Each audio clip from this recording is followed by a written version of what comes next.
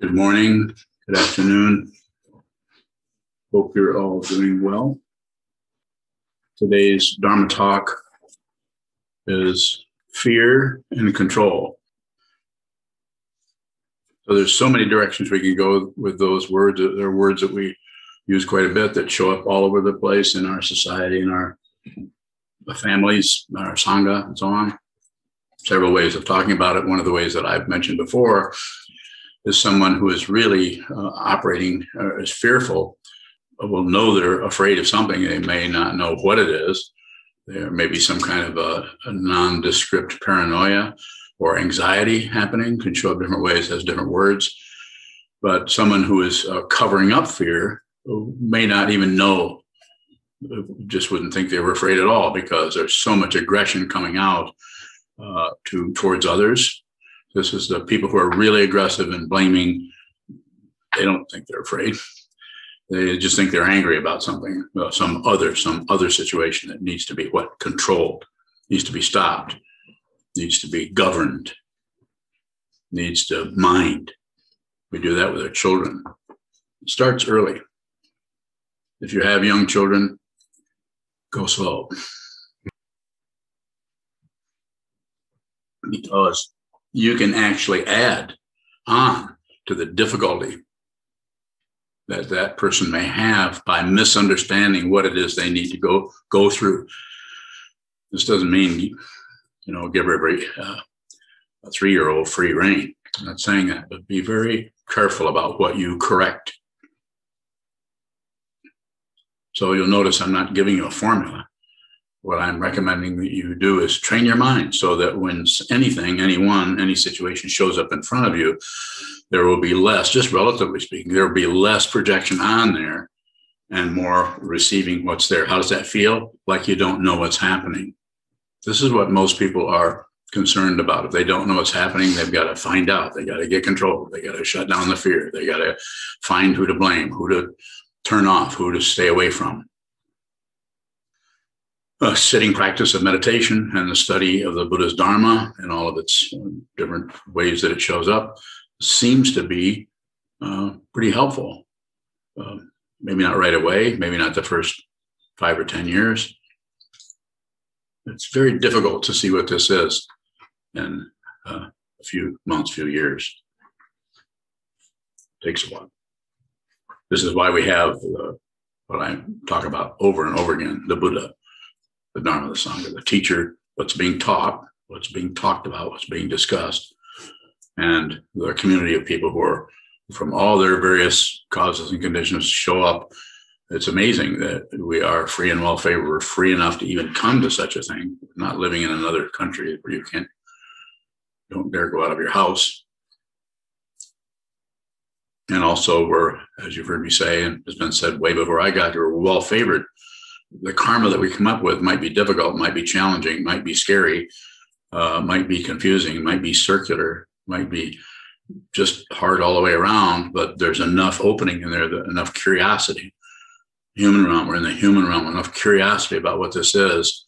We've not clamped down on something to drive us into the jealous God realm, the God realm, the animal realm, the hungry ghost realm, or the hell realm. So we're consider it. We're going to look at this. And then if we are well favored enough to stumble into the Buddha's Dharma, which is not the only way that this can be done, but it's a way, then we begin to resume our original nature. That doesn't mean be the human being you were in the 14th century. We're not talking about that. Your original nature, your fundamental nature, your Buddha nature, your awakened nature. It's covered up with hope and fear and right and wrong and up and down, back and forth. And it's very much like a game. Who's ahead of who? Like, always reminds me of the Bud Abbott, Lou Costello skit from what? Who's first? Huh? Yeah. Who's on first? 80 years ago. So who's on first? If you ever haven't watched that, then. So the what I'm endeavoring to promote to you is that you take those two words, take the fear and control, and see how those show up to you. Are you controlled? Is someone trying to control you? Fear.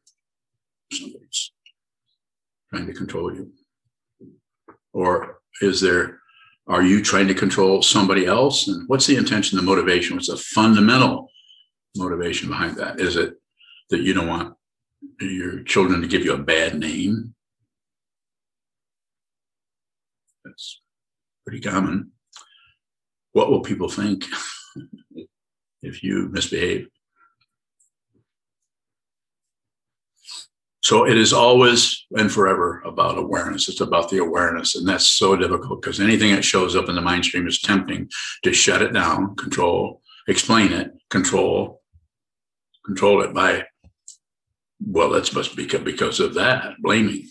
Must be because of him, because of her, because of that society, because of this government, because of that dictator, because of this kind politician or whatever. But all that is important on some level, but fundamentally, what is important is for you or for me, or for all of us, train your mind so you see clearly, so you don't operate out of the fear of control, the desire to control, ignoring that something, the controlling functioning that is happening there looks like freedom. It looks like got it made. Finally, after all this work, finally made it. Do something or other. So what am I saying to each one of you? Each one of you knows in your own mind stream what control is for yourself, how you would describe that, how it's showing up in your particular family, your Sangha, your society, world, and fear, and how that's showing up, and how that is for you personally. That's the door. That's the Dharma gate. The Dharma gate to the complete understanding of relative truth and absolute truth, so that you understand it. Then you need to find your own Dharma gate. And if you sit on your chair or your cushion, hold very still, that will start to arise. It may not arise right away. You may have to go through a lot of odds and ends, coming and going, right and wrong, up and down, should be, shouldn't be. This doesn't work, that doesn't work. This is terrible, this is good. I'm feeling better, I'm getting better, I'm getting worse. I've had such a great meditation. You've probably heard me say, I don't care how good your meditation is. What I do care about, if you're a student of mine, is that you meditate and that you study. If you're a student, then you can consider what I say, or if you're a fully ordained monk, you should do what I say. Otherwise, give me your robe. I'll put it on the shelf and you can wander around the streets of Des Moines for the next 10 years. I'm not being silly. Fear, hope and fear, control and what, freedom maybe, or an openness. Everything, the control that we need is the control that comes out of dependent origination without your say-so, without your permission, without your stamp of approval. It just occurs. Please watch that. Please observe what happens in your mind stream as the very thing you'd like to stop. The very nature of the world, of the warfare in the world, is in your mind. Lose that war. That doesn't mean cave in and kill yourself. Doesn't mean go the other direction. Doesn't mean anything as far as directionality. What it means is be aware of the tension. Be aware of the kind of a disagreement about anything that's arising by way of blaming, explaining it, controlling anything. You can do that with sitting practice of meditation. If you train yourself to, and you have your own little world dynamic, your own microcosm right in your mind stream, sit down, hold still, and the world will show up in its apparent otherness as your thought patterns, as your emotions, as your feelings, and they'll be personalized by what you add on to them. But the impersonality is just dependent origination, pratitya samutpada, that which is coming, as is said in the Yogacara tradition, from from the 8th consciousness. Just a way of talking about it. It might be the 15th consciousness. The numbers might not even apply there. As soon as you start to count it, it locks down on something, and then you get to think about it. Have you noticed? You can think about the five skandhas, but you don't know what the hell they are. Fundamentally. What are they? I can tell you. You want to know? Not separate. Not separate from anything. Not separate from that mouse cup. Cheese cup, rather. Not separate from it. Not the same, but not separate. Not the same, not separate. What's that which is speaking to you here is not separate from your mind stream.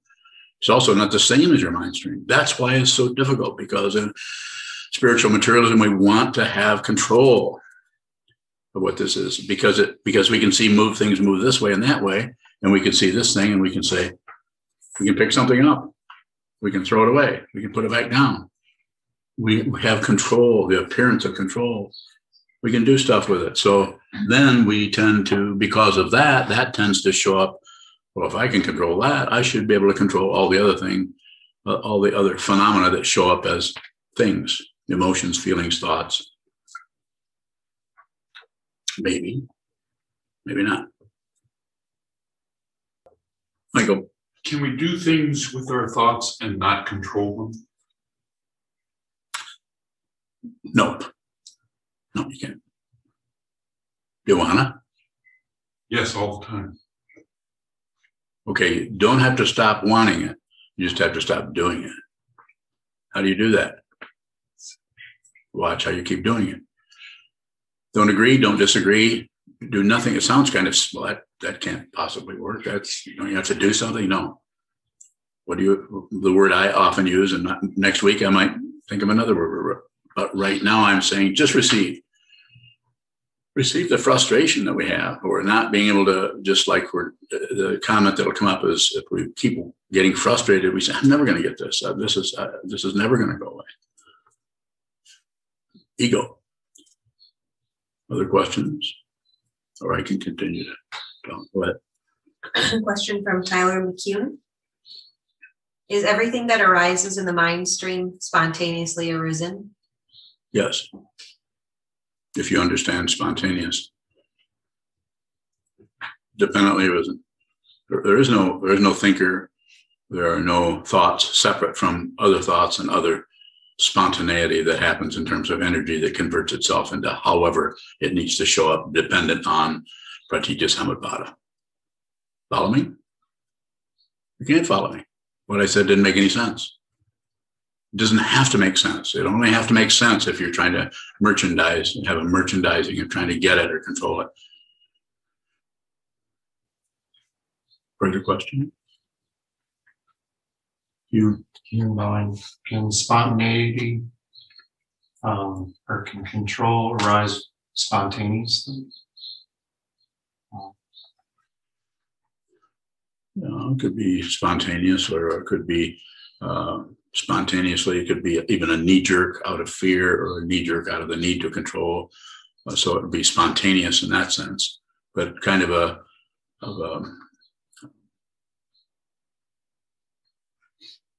before we know what's even going on, we're immediately going for something else. That's not necessarily spontaneity in the sense of a generous, free motion that is not disagreeing, agreeing with anything, but is moving with the apparent movement in the mind stream, in the life stream, that doesn't object, doesn't agree, and doesn't ignore. And therefore, spontaneity, the way I am referring to that, is it's just not separate from anything. Follow up from Tyler. Yes. What is the contrast between what arises spontaneously and what we add? What just conditioned things arising, coming out of whatever causes and conditions called our life, what happened when we were 3 years old, what happened to us, to this particular aspect of the consciousness centuries ago in another lifetime, apparent lifetime. I would stress the word apparent, because we don't know that for sure. So the contrast there is something shows up. If you're sitting on the cushion and you're watching what moves and what comes and goes, you'll notice there are times when you're not doing anything other than just receiving it. And then other times something shows up in such a way, and then we begin to add thoughts onto it. we start to generate. So one is generated out of the desire for control, the desire, the wish to not be threatened by that, and all the nuance that runs in circles around that. So that can be understood, still can't be controlled, but it can be understood through receiving. You can see, eventually you will see that which arises doesn't need a credential, and that which receives the arising or the otherness doesn't need or gain or look for any credential to prove that at least I'm aware, at least.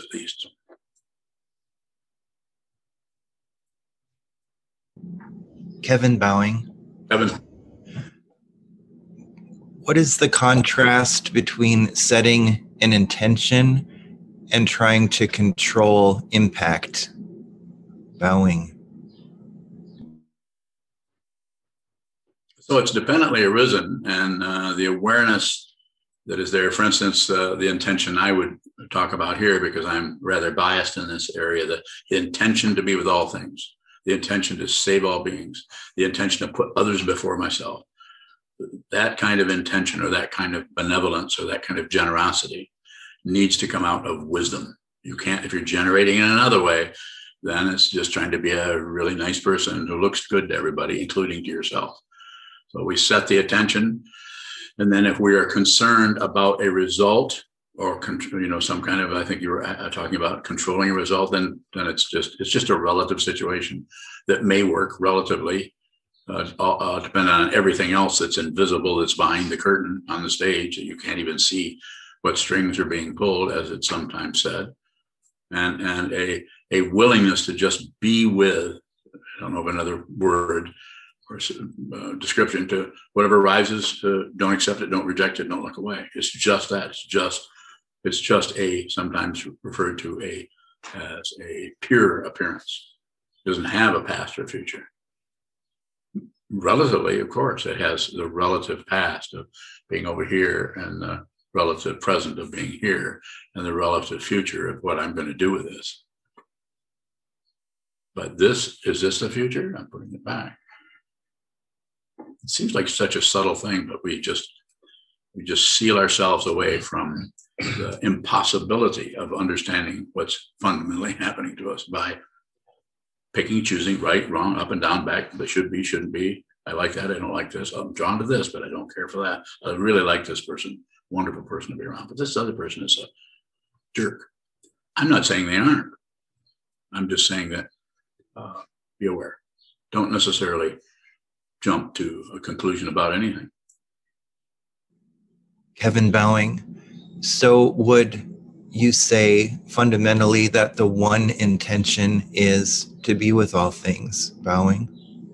From this perspective here, yes.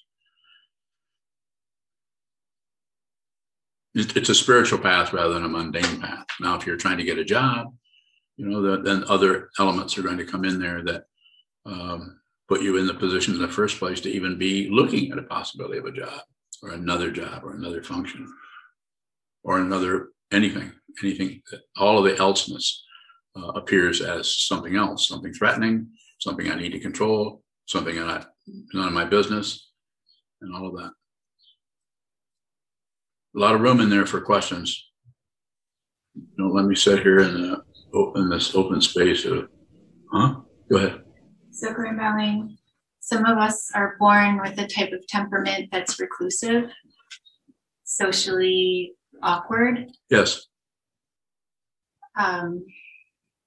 What is your instruction for working with being with all things or saving all beings when that's totally our temperament? Okay, so Sogren's talking about being just kind of naturally reclusive or introverted or whatever the conventional description of that. And so I think it's very individual from one recluse to the next. So some people need to go to the mountaintop, like Milarepa. Some people need to go off and just stay there the rest of their life. But it needs to be, it's an individual situation for each. There's no correct way or incorrect way. And the way I would talk to anyone who's a student of mine is recede from the environment of the otherness into the environment of your own mind stream, your own production, your own microcosm of the world, which comes and goes and starts and stops and likes and doesn't like. There's this story, that story, this story, that. Just like the dream world we were talking about earlier. It's just dependently arisen, and we're not sure where there's any first cause for anything. So I would just say, just do the best you can and don't overdo it in any direction. Middle way. Sit down, hold still, watch what moves, train your mind to watch, train your mind, not to control it, but to observe.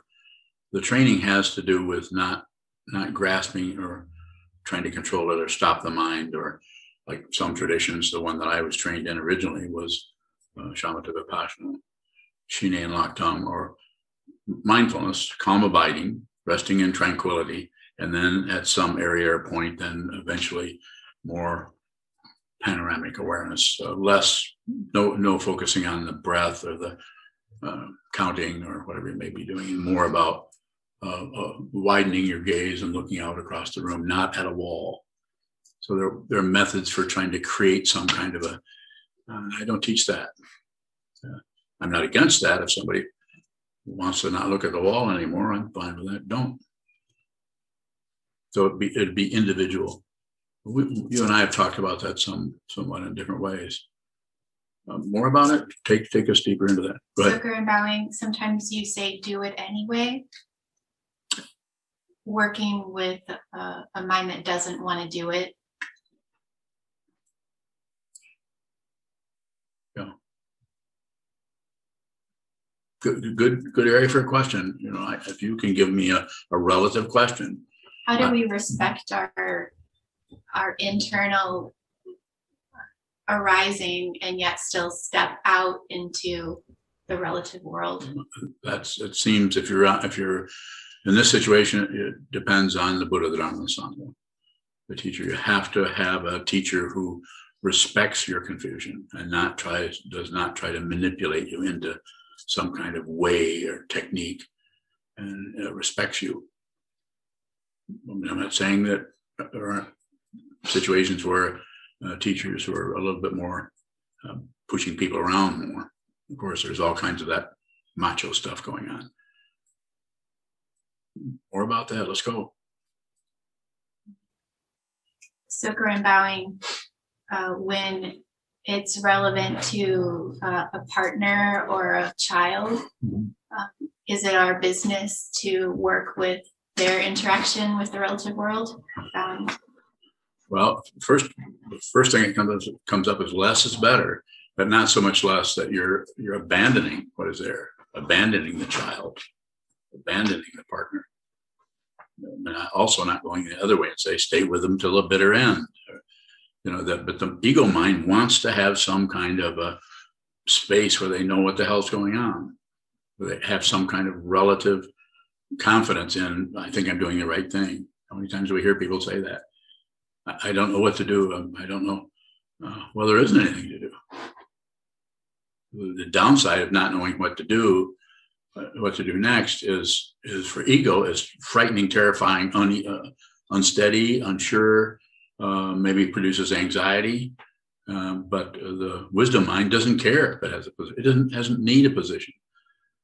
And so therefore, that's why it's so important to, when those kinds of things come up, using your mind training, don't do anything, take no position, move no direction. And then you will see if you need to do anything, you'll see what you need to do. It'll just be obvious to you. You won't make decisions. And until that time, as you already know, if you're having difficulty in our situation, I will tell you what to do. But you first have to say, I'm not sure what to do about this. This is this and this and this.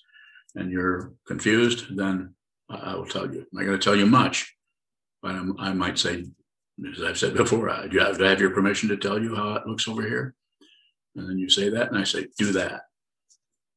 And you can also say, no. I would say, well, then do something else. But there's no right or wrong to it. It's just, the world is just rampant with correct and incorrect. And it's tiring, but that's the way it is. So We just work with it as it is. We work with the tiring part of it and the fear part of it and the hope part of it. And we just be aware of it, be aware of it. You might never stop hoping, but you might be more aware of what that is to actually put a lot of energy in wishing for something else. We do that all the time. We hope for the welfare, wish, pray for everyone all the time. As a form, we do it as a form. So Grandpa, I have one last question. Are you correct? My what? Correct? Yeah. Yeah. Not relatively. No, relatively, I'm in terrible shape. But I don't mind my particular karma, your particular karma, anyone's karma is just doing what it needs to do. Don't meddle with your karma. Shokabine, what do you mean that you're in terrible shape? Well, I'm old. My health is not so good. I'm confused. You don't know what I'm talking about, do you? That's because you're covering up your confusion. I don't. I am my confusion. I'm not afraid of anything at all. That doesn't make me some kind of superhero. There's no beingness to that. That's what you're working with, and that's what I'm here to point to, with your permission. I have to have your permission. When you sew a robe and receive vows, you're pretty much giving me permission. But even then, I'm not going to treat you like I was treated in the Marine Corps. There's no particular uniform code of Buddhist justice. Kozamba. You have one more here, Kozan. I'll come back to you. Go ahead. When Sokuran brought up, you sometimes say, do it anyway. I do. You also sometimes say, don't go to war with yourself. I do. So couldn't doing it anyway be a form of going to war with yourself? Could be. Which do we do? Well, you do whatever you want to do. But if you come to me and you ask me what to do, I may say, I don't know. Sit more. I may say anything, which is likely. But I also might say, tell you do this, quit that job, or stop talking to that person, stay away from that person. But it's not based on being right or wrong or controlling you or anything. You're coming to me as a student of mine, and I may have a little bit more relative insight into what's happening, not to mention some kind of deep understanding of the absolute nature of reality or this world or human beings. More? Just confused how to work with that if it looks like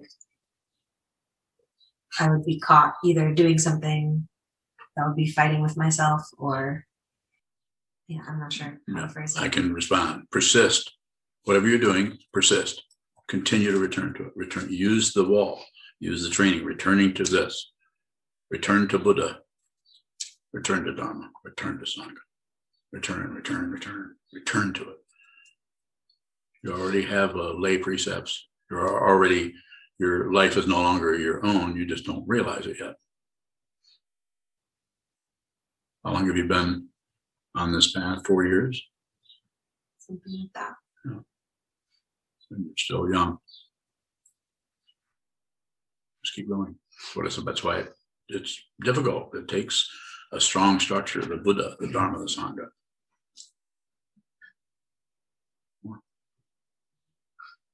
Goes on. There's a comment and question in the chat box, and I'll read Laura's first. Laura from Traverse City. She says, it's difficult to hear the questions from Sangha members. Perhaps they could speak louder. Right.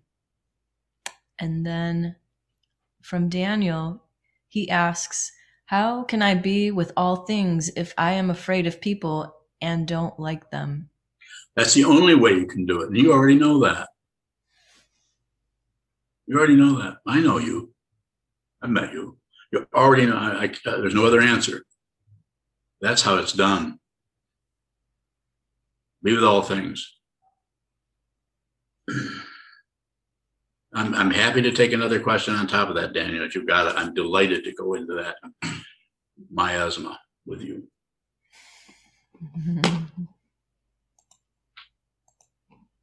He goes on bowing. He says, crap with 2 exclamation points. My darling. Go ahead. She's unbowing. What is it about that negativity that makes it the only way we can function on the bodhisattva path? Because you're no longer fighting with it. You're no longer fighting. Anything that arises is grist for the mill, and anything that arises it's that kind of intense personal feeling and a completely radiant quality of not separate at the same time. It's called non-duality, advaita, non-dual, not two.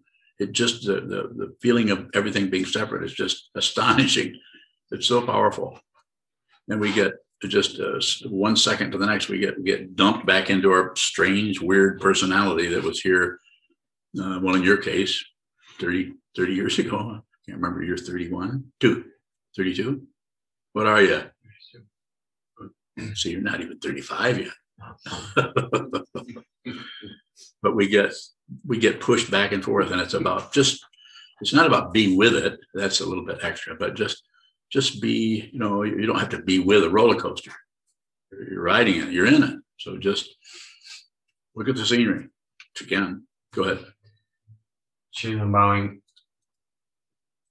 Does the responsibility to the Sangha change if we've received vows, either lay or monastic?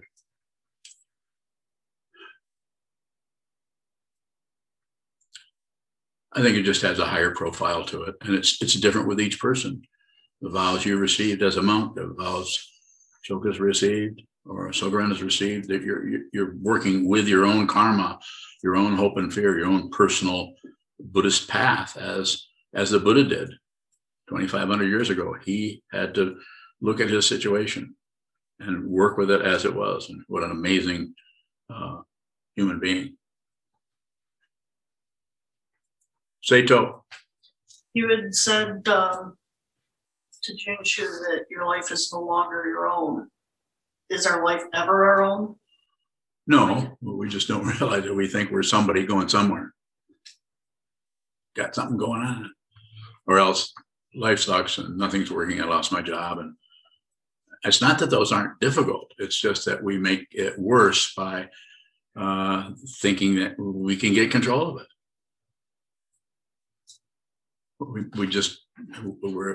Or else we blame someone else, or we jump ship. We switch the cow's load to the ox. We just anything but face something directly, what it is, not separate. There isn't anything else. You can do this. If you're listening to me, consider if you're training your mind, you can do this. It just takes a while. It can take lifetimes. I mean, when I say a while, I don't mean necessarily 30 years, even though in the Zen tradition, you'll hear, well, so it will take about 20 years. Those Zen guys. Gosh. Zenny. Yes. Question from Shane in Virginia. He still has questions? That's surprising for Shane. Go ahead, Shane. Are nothing to do and do nothing with what arises pointing at the same thing? They seem so different. Well, do nothing with what arises is a practice, and nothing to do is a relative statement about fruition. It's just, there's anything to do.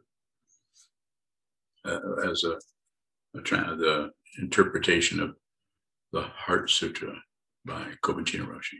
Nothing to do. Rather than Svaha, said nothing to do. Shoka. Shokabine, what is our life if it isn't our own?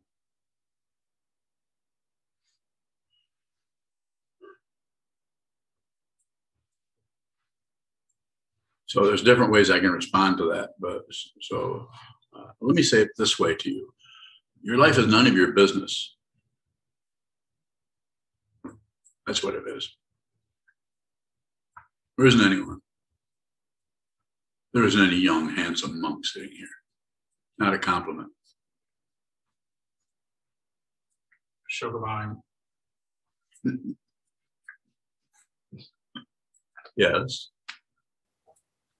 It seems like when I hear that my life isn't my own, immediately it kind of goes to my life is about others.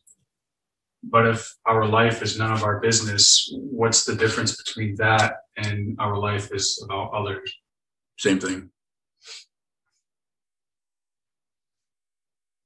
It's the same thing. Want to argue with me? Come equipped.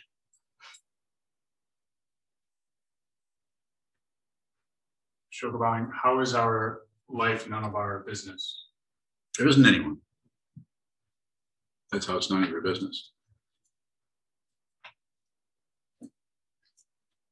But you may have to see that. You may have to see that through seeing out there, dedicating yourself to others, help others, be with all things, save people. And that doesn't mean meddle with them. Meet them where they're at. If you meet someone where they're at, they might not think you're doing anything at all. You might not think you're doing anything at all. And you may not be doing anything at all. Is that helpful? Sugar buying. So then how do we do that? See the way you can't do it. Look at the other end of it. See the way you're pulling back. You have a really strong, the way I would describe it as a introverted, very, very private situation. You don't want anyone chatting about you. Even though when you leave the monastery, anybody who lives in the monastery is a monastery resident, is required, and they make an agreement that if you leave here, you say where you're going. Oh, you don't have to. You can say going to the store, going to the vet, going to the chiropractor, going out to wherever you're going. Just say where you're going. You don't do that. You just say off temple grounds or off monastery. You're the only one. Everyone else, I know where they're at. I never know where you're at unless you say I'm going to work. Then I know you're somewhere killing mosquitoes. Isn't that your job? How do you handle killing mosquitoes when you're a monk? Aren't you supposed to not kill anything? Can you respond to that? Sugar buying, it's been the one job that helps me to practice here the most. Okay, pretty good. So this is a good time. I'll do it right here in front of all these, your Sangha, both off in the distance and nearby, same thing. Let us know where you're going. Sam, I'm going to the tobacco shop.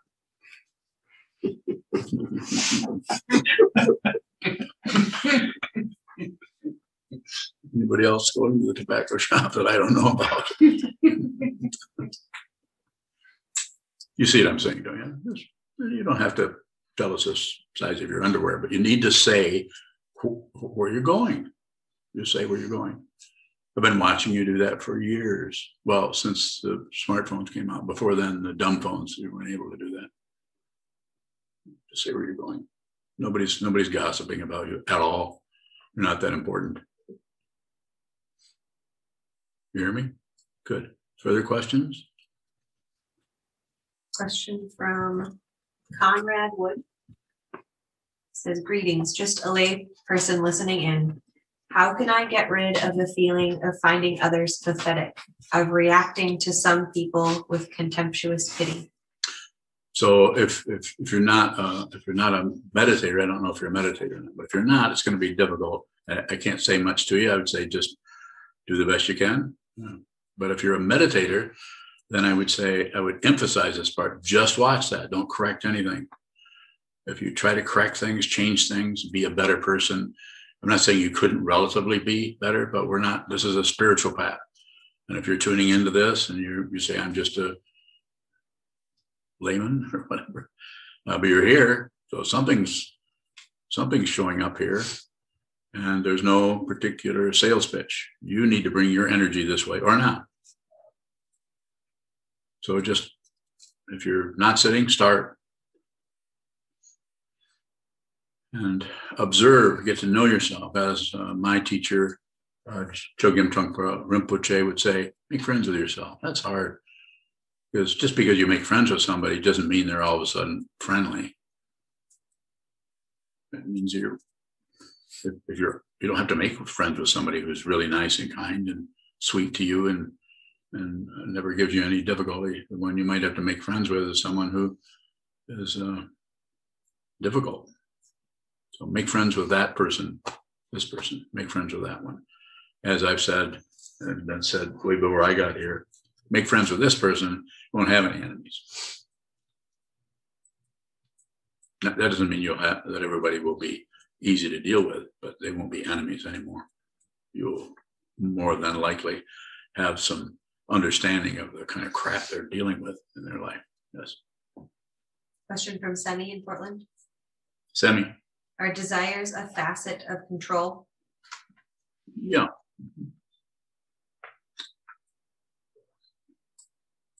Yes, wanting something else, wanting control. Something is going this way and that way, and we desire to have control over that.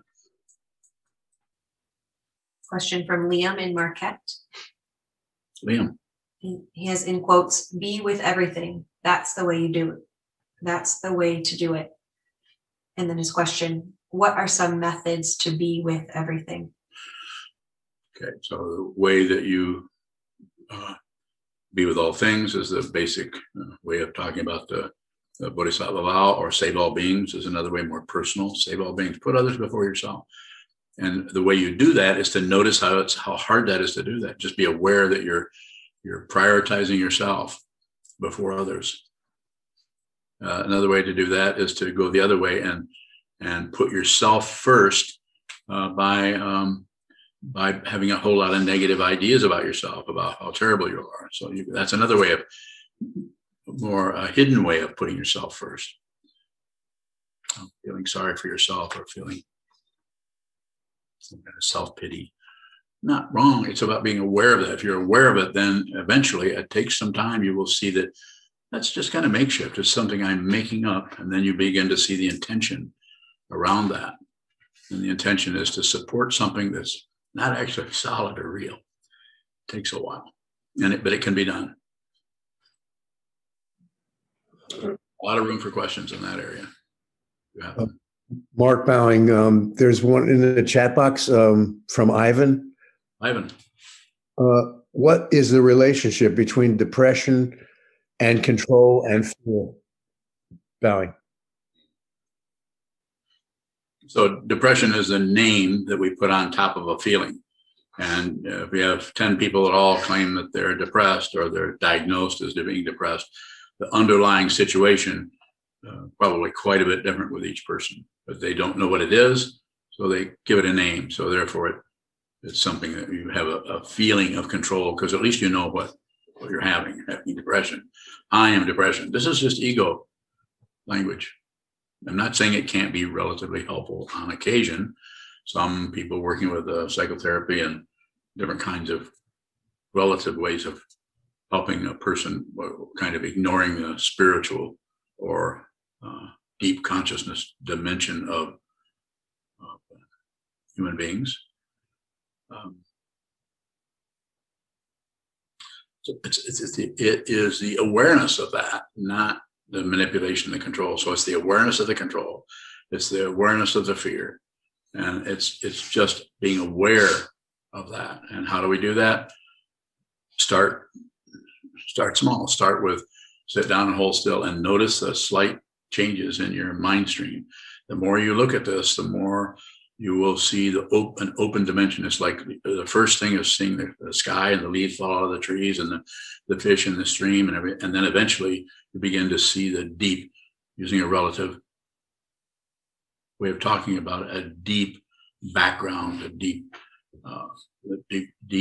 spaciousness of the space in which those things are occurring, in particular the depression, if you're calling it that. But you can actually back out of the depression. You can take the word depression and pick it up off take the label off from the emotion to the feeling, set it aside, and just look at the feeling.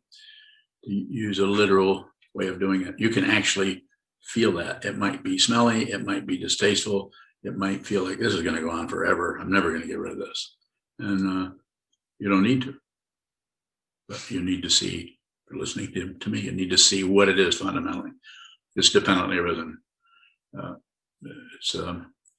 It's beyond the personhood that is concocted in order to protect us from the outrageous situation of dependent origination, which looks so personal. We concoct somebody who can stop that, somebody who can control that, somebody who can come back with so much aggression and hatred that they don't even know that the background behind that is fear. And what is that fear? Fear of oblivion, fear of not existing, even though we go to sleep every night and vanish. Andy Bowing? Go ahead, Andy. When what's arising in the mind stream is a lot of instructions or things things that need to be fixed, how is it not control or rejection to do nothing with those? Andy Bowing. I don't know. How's it look to you? Andy Bowing. It feels like that. Feels like what? It feels like it's controlling or rejecting by not following the instructions that are arising. So everything you said there, just look at that. Don't modify it. Don't change it. Don't validate it. Don't take its whatever apparent credentials are rising up with that. Don't do anything with it. Just look at that.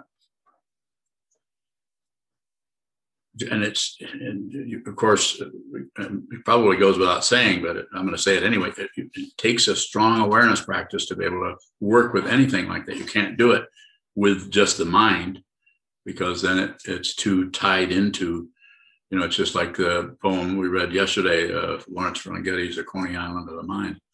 It's too tied into all the other poems. It's too tied into every single thing that happens. Coney Island. It's dependently arisen, and it's chaotic from the point of view of any intelligence that is trying to protect something or advance something. Chaos, orderly chaos, as Trungpa Rinpoche would talk about that. And if there is a strong need to know or control, then we could go back into a private self who can accuse or blame this way or that way, or find somebody who's at fault for how we feel or how we're doing, or lack of control, or being in an area where we feel threatened. Goes on bowing. Yu Hong has a question in the chat box, and she asks, is wanting things different and controlling the same? Bowing. I think there's just words that are saying we want to control, we want to move this over there, and wanting something to be this way or be different or be something. So there's two words that approach it from different areas, but it's about observing that rather than stopping or slowing down or starting or manipulating or trying to control the controlling or it's about as much as you can in your life. Sit down and hold still and look at the controller. Look at the one who is afraid, if you can find them, because if you start looking for them, they start to get more afraid. The ego does not want to be seen, and it will hide out under any kind of stuff it can, anything it can.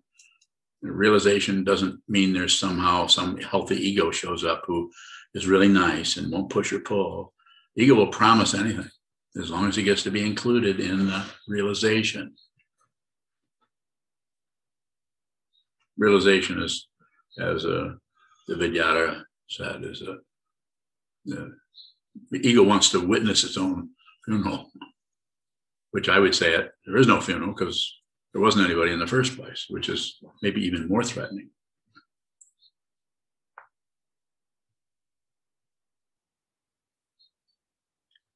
Another question from Jane. Jane. When you give us the instruction of do nothing with what arises, are you pointing at nothing to do? A little bit, but it's very easy for ego to usurp that and try to be the one who has nothing to do, and which is, in my mind, is just out and out laziness. Don't be lazy.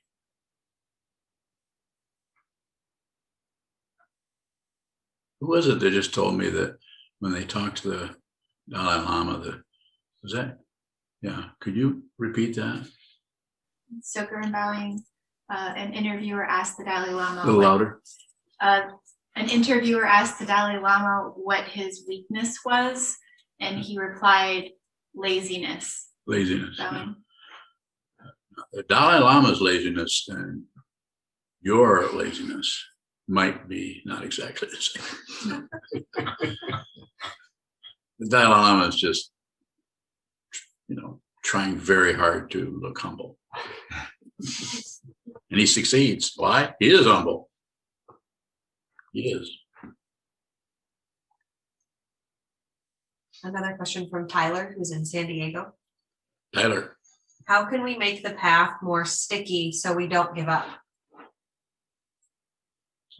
So that's what the 3 jewels are about, the Buddha, the Dharma, the Sangha. If you don't have a teacher, it doesn't have to be me at all. I'm not here promoting anything in that regard, but find a teacher.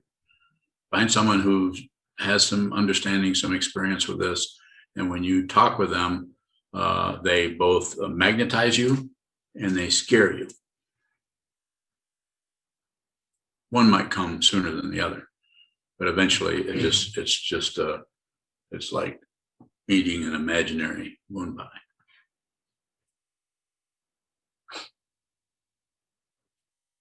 Wulong Bowing. Wulong.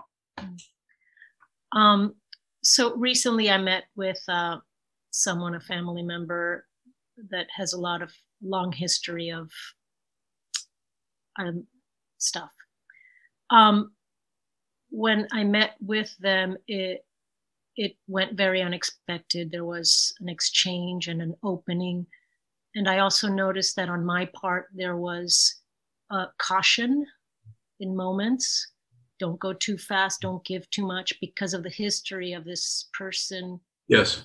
Manipulating. And yes, that caution seems to be tied into feeling gullible or naive, or there's a restraint. So my question is, that caution,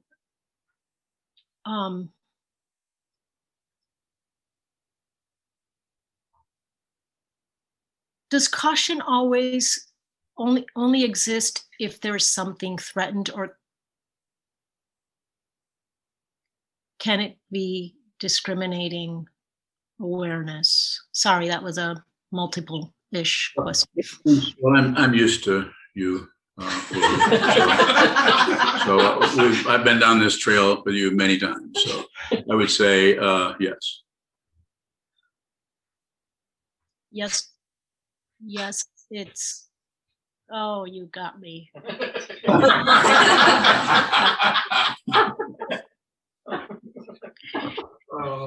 Did you just follow me into that rabbit hole, or am I there all alone right now? I'm the rabbit.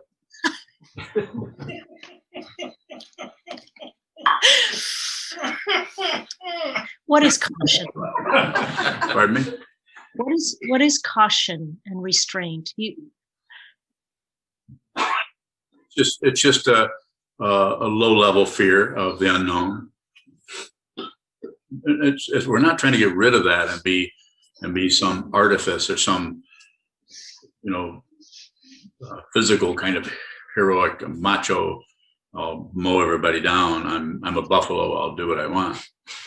We're not talking about that. We're just saying that you can just, with your awareness, you'll notice that sometimes a relative situation shows up in such a way that the caution is it's relative. It just to use the relative term, it just makes sense relatively to you're cautious. Just if there's a lot of a strong awareness about what is happening rather than a lot of conclusion around what's happening, then that caution will breathe. It will be there situationally. And then when that situation lightens up, the caution, you won't perpetuate the caution in order to feel like somebody was being cautious or something. But it's a subtle area. It's a good question, but it's a subtle area. It's subtle. And the way you asked the question originally, when I said no, all that was to do. The idea there is the structure you gave. I could say yes or no. Otherwise, I get into a conversation with you, and you know that I don't particularly have conversations. Not in this situation, anyway. I might. Do I have conversations with you guys? Yeah, I'm okay. Further Thank questions?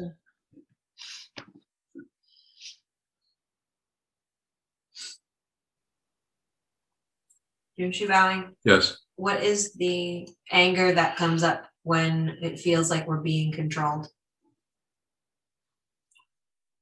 It's just a way of, well, if you feel like you're being controlled, then there's a fear that arises out of having somebody else come and move you or tell you what to do or shut you down or take control of you.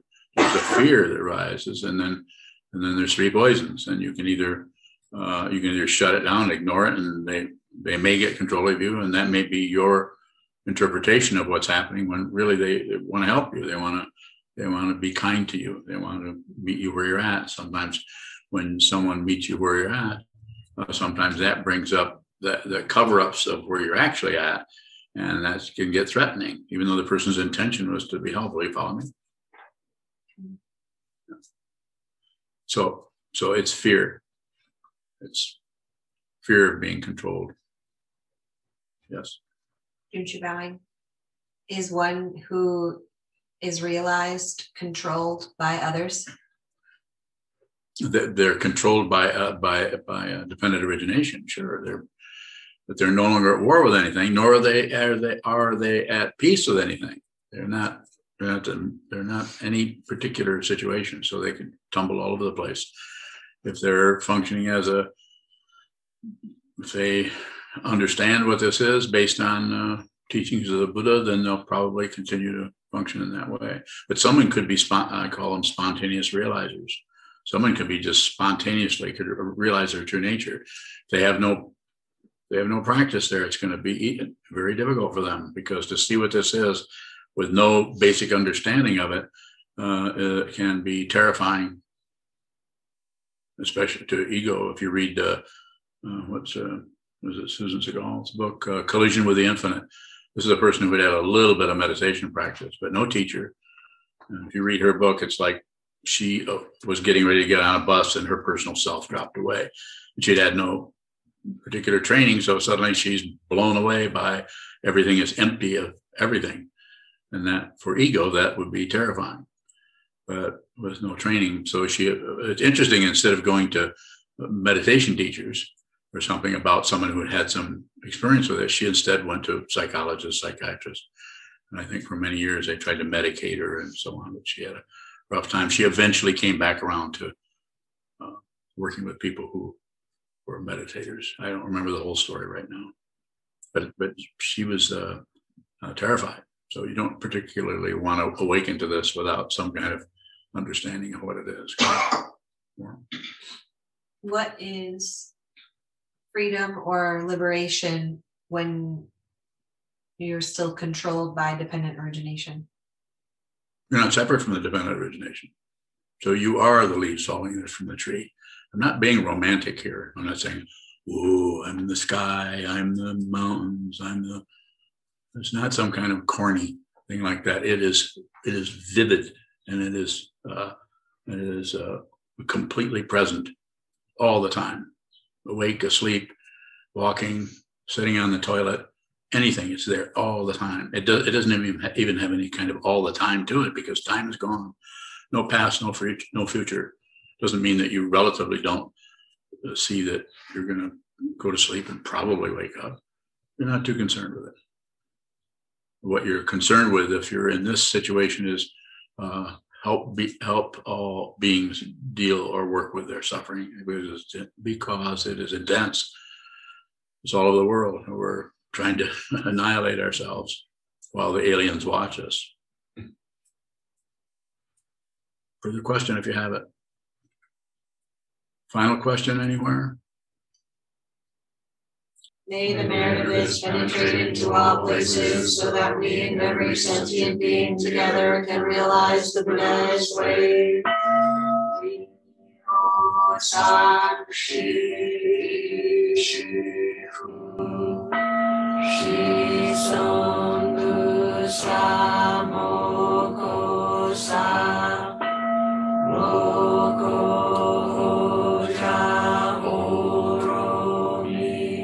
The 10 directions, the 3 worlds, all Buddhas, all venerable ones, Bodhisattvas, Mahasattvas, the great Prajnaparamita.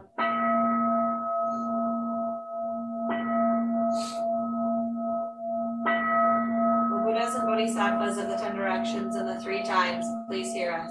Please come down out of the light and protect Sokukoji Buddhist Temple Monastery, our Sangha, families, friends, and visitors. Heal everyone who is unhappy, sick, or suffering, and feel. If you value the teachings of Sokuzan and you would like to support his teaching work and the functions of Sokukoji Buddhist Temple Monastery, which also supports monk and practice residents, please consider giving a donation by visiting our website at sokukoji.org.